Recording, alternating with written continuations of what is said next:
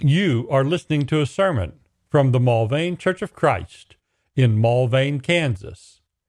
Subscribe in your favorite podcatching app or find and listen to any sermon online at mulvanechurch.com/sermons. Good morning once again. We want to welcome everybody here. We appreciate your presence so much. Any visitors we might have, we welcome you to come back every chance you have. We meet again Wednesday at 7 p.m. for our Bible study. I'd like to thank a few people before I get started. I thank Bobby for letting me use her computer today. First time I've ever did a presentation from an Apple computer, and so that was a big step for me. Also, I appreciate Jay helping me getting it set up. I don't like the colors, and that's I don't think I'll change them, but sorry about the picture. It's not as good as I would like it to be. But we're working on that, and we'll do better. Also appreciate Ben leading songs for me. He had to do that with short notice, and he did a good job for us, as he always does for us here. Also, I wanted to start out encouraging others to give this a try. There's a sign-up bulletin board on the back, and you can sign up for if you'd like to do this sometime. We'd like to hear from you also. I like to do it, and I like to read from the gospel. I'm here in 2 Timothy chapter 3. All scripture is God-breathed, the Bible tells us, and useful for teaching, rebuking, correcting, and training in righteousness, so that the man of God may be thoroughly equipped for every good work. Our lesson this morning is titled The Patience of Job, and we'll be turning to James chapter 5 to start this lesson off. There's a story I told at the Maria Court not too long ago with three ladies sitting in the lunchroom. I was covering for Jay on a Bible study while he was out of town, and I just made it into a sermon, and I think it was two Methodists I was sitting with. They quoted James 5 before I got much too far into the lesson. Kind of stole my thunder, so I put the verse right here at front, so nobody can steal my thunder in James chapter 5. But the brother of our Lord Christ, James, wrote about Job centuries later. He says, "As you know, we consider blessed those who have persevered. You have heard of Job's perseverance and have seen what the Lord finally brought about. The Lord is full of compassion and mercy." So that should direct us all to this great book in the Old Testament, just titled after the man it's written about there in Job. And I hear that from our many scholars that Job might be one of the oldest books ever written in the Bible, even though it's in the middle of the Old Testament. Very old story, and it starts with this very remarkable gathering. The Lord tells us in the book of Job that there's people coming together here, angels gathering together. What's kind of remarkable about it, as they were presenting themselves to the Lord, all of a sudden Satan comes wandering up. Job chapter 1 and verse 6, one day the angels came to present themselves before the Lord, and Satan also came with them. Well, that would kind of mess up the meeting, wouldn't it? Here you're going to meet the angels, and all of a sudden Satan comes sauntering up. Well, God asked him, he says, "What you up to? Where have you been?" Satan answered, "From roaming through the earth, back and forth in it." Lord Satan. And then the Lord asked Satan a question. "Have you heard about my guy Job?" There in verse 8. Then the Lord said to Satan, "Have you considered my servant Job? Is there no one on earth like him? He is blameless and upright, a man who fears God and shuns evil." Well, Satan replies with a pretty clever remark, I thought. He says, "Well, does Job fear God for nothing?" He asked the question. "Have you not put a hedge around him and his household Everything he has, you have blessed the work of his hands, so that his flocks and herds spread throughout the land. But stretch out your hand and strike everything he has, and he will surely curse you to your face. That's quite a challenge, isn't it? Hear God talking to Satan, and these angels hearing all this was going on. Lord said to Satan, verse 12, he said, very well then, everything he has is in your hands, but on the man himself do not lay a finger. Well, the bad part of the story begins here in chapter 1, and it's considered the first test for Job. There, everything was lost, but he was not harmed. Lost his servants. A group of Sabians come down and raided him. Then some fire from heaven got all his livestock. And then his sons and daughters were gathered at the oldest son's house for some celebration. Wind came up, knocked down the house. All his sons and daughters were taken from him. And we read as we continue in this sad story that everything was taken away. Well, we read in this sad story that in verse 22 of chapter 1, and all this, Job did not sin by charging God with wrongdoing. Well, that's the first test we have in Job chapter 1. Well, we have a second test. I don't know how much time had passed, but not too much time, I wouldn't think. All of a sudden we come up with another test because we have another gathering. Job chapter 2. They're reading in verse 1. On another day, the angels came to present themselves before the Lord. Satan also came with them to present himself before him. And the Lord said to Satan, where have you come from? Same answer, from roaming through the earth and going back and forth in it. You know what? I think if we asked Satan that same question, I think he'd say the same thing. Verse 3, Lord said to Satan, have you considered my servant Job? There is no one on earth like him. He is blameless, upright, a man who fears God and shuns evil. And he still maintains his integrity, though you incited me against him to ruin him without reason. Wasn't that an amazing statement? Just consider Job for a minute. The Lord himself is telling us these compliments concerning Job. He's bragging about Job, his servant, in front of Satan and the angels. That's just remarkable in himself. Well, Satan's never one for lack of reply. As we go on, verse 4, chapter 2, Satan comes up with another test. He says, skin for skin. A man will give all he has for his own life, but stretch out your hand and strike his flesh and bones, and he will surely curse you to your face. I know many of us have had those tests in our lives also, where you're physically harmed, and it's a terrible test to put up with. Your health is everything. You realize how all the worries of this life really don't compare as long as you have good health. Well, here's Job being struck again. And this time it's affecting his very health.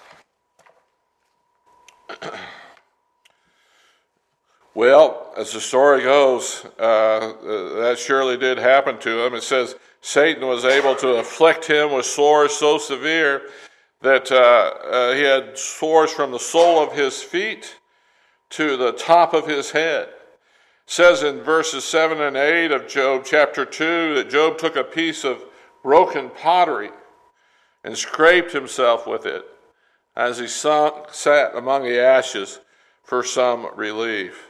Then at the end of chapter 2, towards the end of chapter 2, his wife comes up to him and says, are you still holding your integrity? Verse 9.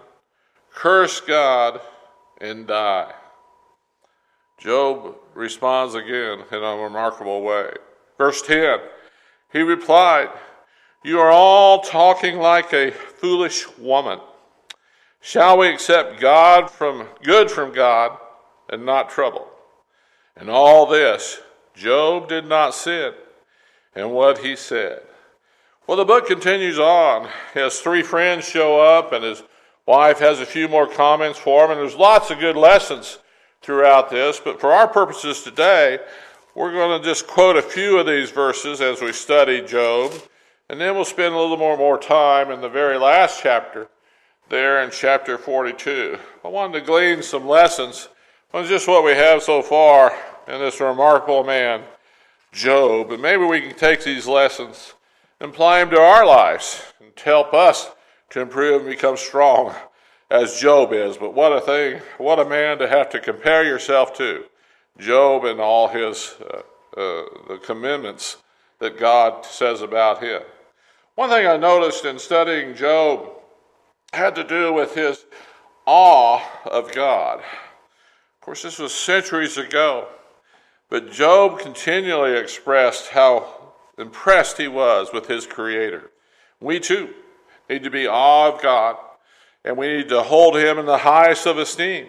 And that's going to help us to grow and become closer to God, help us to be more effective in his kingdom. Turn first to Job chapter 12.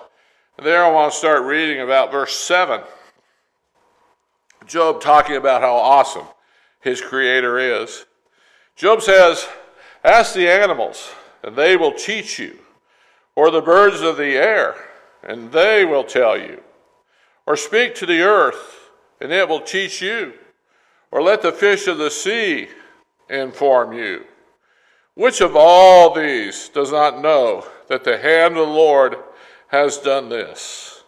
In his hand is the life of every creature, and the breath of all mankind." You know, we sometimes might take nature for granted. So I know some people living in cities and such really have no thought at all about this awesome creation we have about us. So, I know this time of year, I'm always impressed with the garden, all the work that it is, but also all the great things that can happen out there. I'm always impressed with the trees as they come back to life in the springtime and start bearing their leaves again. Job, too, was impressed with that. We have an awesome Creator. We need to keep that in our center of our heart as we live this life. Also in Job chapter 37, he's speaking again. He says, "Listen to this, Job. Stop and consider God's wonders. Do you know how God controls the clouds and makes his lightning flash? Do you know how the clouds hang poised? These wonders of him who is perfect in knowledge." Job 37, verses 14 through 16. Lots of verses throughout the Bible and Psalms and Proverbs talking about the awesomeness of God's creation. I love quoting verses about the constellations above us, and you can go out tonight if the clouds aren't there and see Orion and some of the great constellations up in the sky and marvel about the universe and the great creation. Went through college, ended up being a psychology major, liberal arts major, but my favorite class in the whole thing was an astronomy class I took from Dr. Alexander. And that really impressed me. Impressed me in a religious way. Maybe something he wasn't intending to do, but the universe is an awesome thing. There in Psalms 19 and verse 1, "The heavens declare the glory of God, and the skies proclaim the work of his hand." And you can witness that every day and also understand the awesomeness of God, the glory of God. Well, Job was in awe of God, even in the midst of all the tribulation that we read about, all the curses that were put upon him. He never lost that. Never lost the glory and the awesomeness he thought about God and his creation. Also there in Romans chapter 1, reading in verse 20, "For since the creation of the world, God's invisible qualities, his eternal power and divine nature have been clearly seen, being understood from what has been made, so that men are without excuse." You too are without no excuse. God's made his glory plain to us. We just need to recognize that and appreciate that. Also, I noticed throughout these many chapters of Job how constant Job was in prayer, even under this great tribulation. Of course, we as Christians know we need to be prayers, and we need to continually pray without ceasing, as the Bible tells us to do. There in 2 Thessalonians 5, there in verse 17, it says, "Be joyful always, pray continually, give thanks in all circumstances, for this is God's will for you in Christ Jesus." We looked at some of Job's prayers throughout this book, and I have to admit some of them sounded a little petulant at times. Can't blame Job. I know you don't blame him either. We'll read some of those. You know, in chapter 1, when his first test came about, and he lost all that he had in terms of possession and family, there at the end of that chapter, Job's prayer is this, chapter 1, verse 21, "Naked I came from my mother's womb, and naked I will depart. The Lord gave, and the Lord has taken away. May the name of the Lord be praised." Job 1 and 21. Another petulant remark comes in Job chapter 3 after his second test now. After this, Job opened his mouth and cursed the day of his birth. He said, "May the day of my birth perish, and the night it was said a boy is born, that day may it turn to darkness. May God above not care about it. May no light shine upon it." Job's pretty depressed now, isn't he? He's pretty down, talking about the despair that he finds himself in this life. Also in Job chapter 7, I can kind of relate to this because my mother had a weaving mill, or what do you call those, loom, at one time. And I remember that shuttle that she would throw under between the strands of thread. There Job's talking about his life. He says, "My days are swifter than a weaver's shuttle, and they come to an end without hope." Job was a little depressed here as he saw these circumstances. But as we continue reading, we see that Job's kind of coming around a little bit in his prayer. Job in the last chapter, chapter 42, verse 1, he says, "I know that you can do all things," praying to God. "No plan of yours can be thwarted." Christians today need to be encouraged to pray also. I'm not talking to you as much as I'm talking to myself. That's something we need to be religious in, is our prayer life. We can't have a relationship with God if we're not talking to Him. Isn't that right?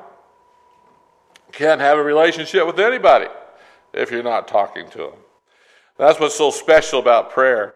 This avenue that we can communicate with our Creator through Jesus Christ. Matthew chapter 7 encourages us to pray. It says there, "Ask, and it will be given to you. For everyone who asks receives. He who seeks finds. And to him who knocks, the door will be open." So we're encouraged to pray as Christians. We should take this example of Job as an example for us and take it to heart. He continued to pray even when times were tough.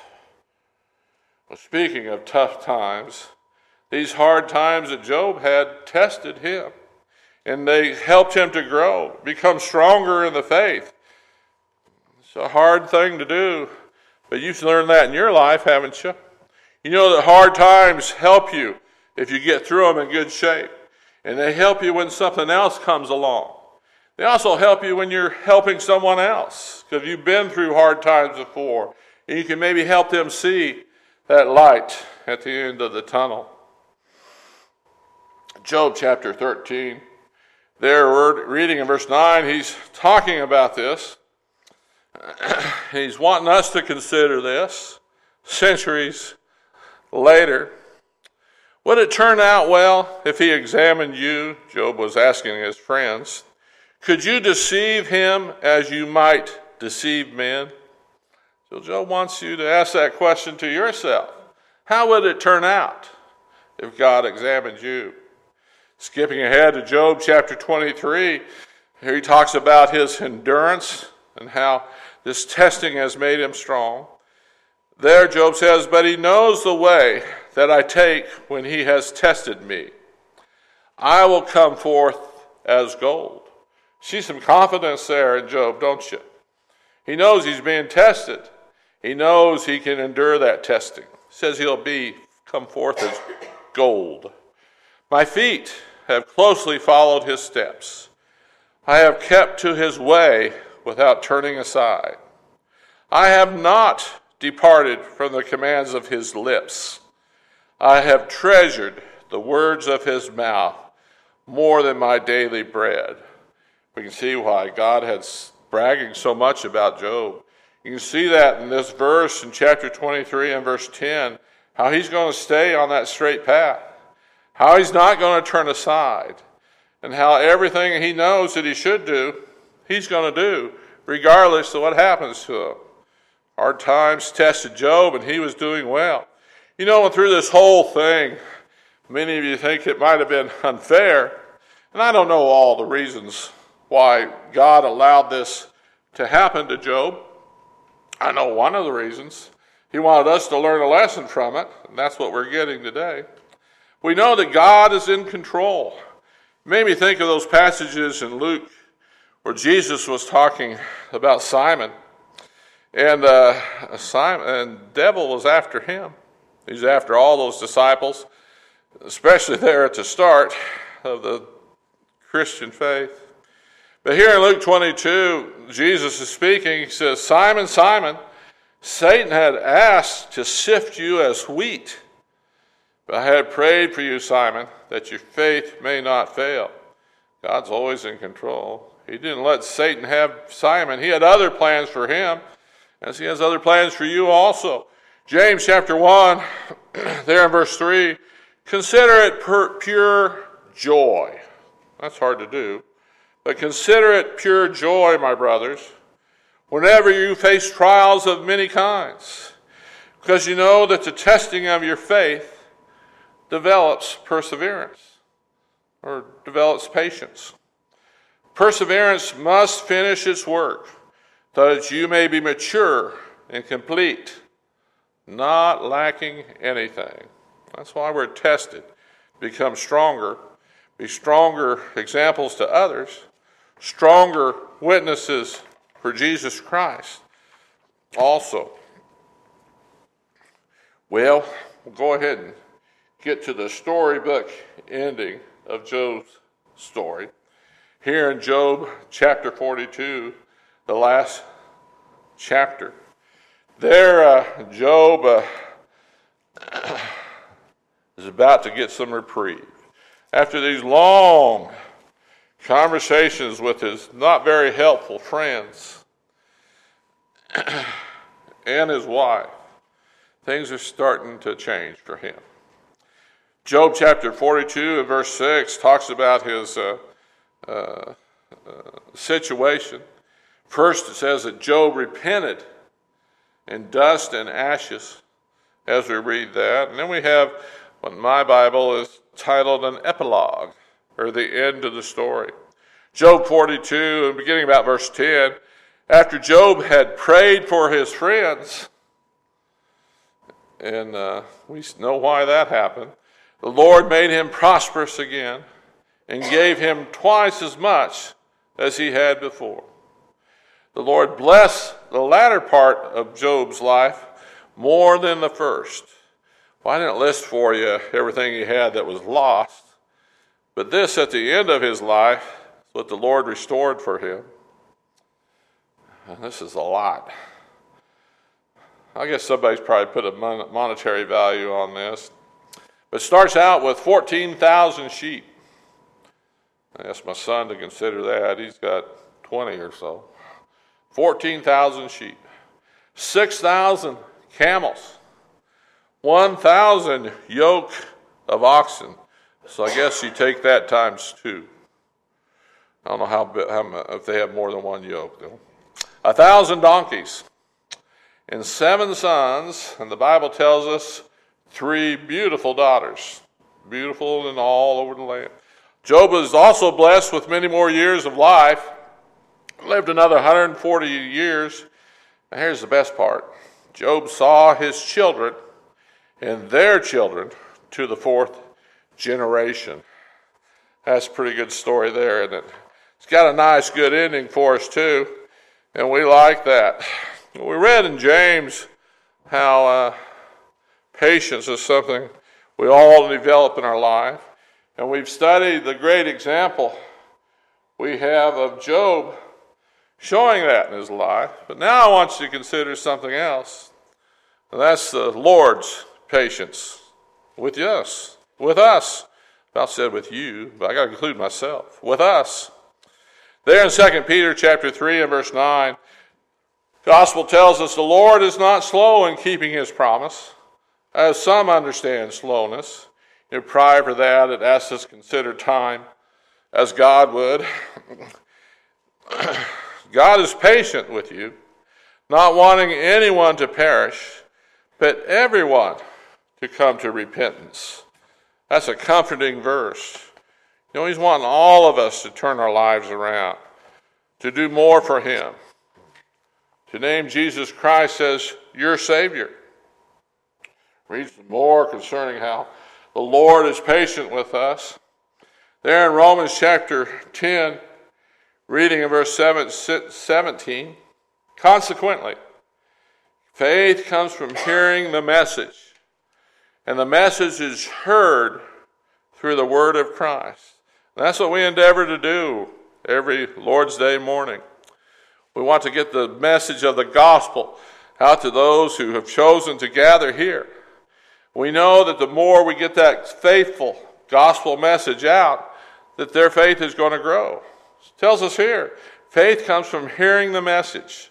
That's why we're so eager to get the word of God out to others. Acts chapter 2, Peter giving that great sermon to all those who gathered to hear him. There he says, with many other words, he warned them and he pleaded with them, save yourselves from this corrupt generation. That was so centuries ago. Aren't we still struggling to save ourselves from such a corrupt generation? Those who accepted his message were baptized. About 3,000 were added to their number that day.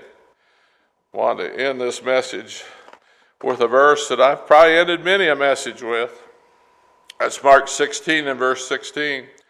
Whoever believes and is baptized will be saved, but he who does not believe will be condemned. Simple verse, simple message, one that we all need to consider. This morning I want you to consider yourself. Maybe you've fallen away. Maybe you need to reinstate yourself as a Christian in good order, following the gospel message. Or maybe you're among this crowd and have yet to be buried with Christ in baptism. We have all things are ready. Whatever your desire be, please come forward as together we stand and sing. Thank you for listening to this sermon from the Mulvane Church of Christ. Additional sermons and information available at mulvanechurch.com. Come see what a difference the Bible way makes.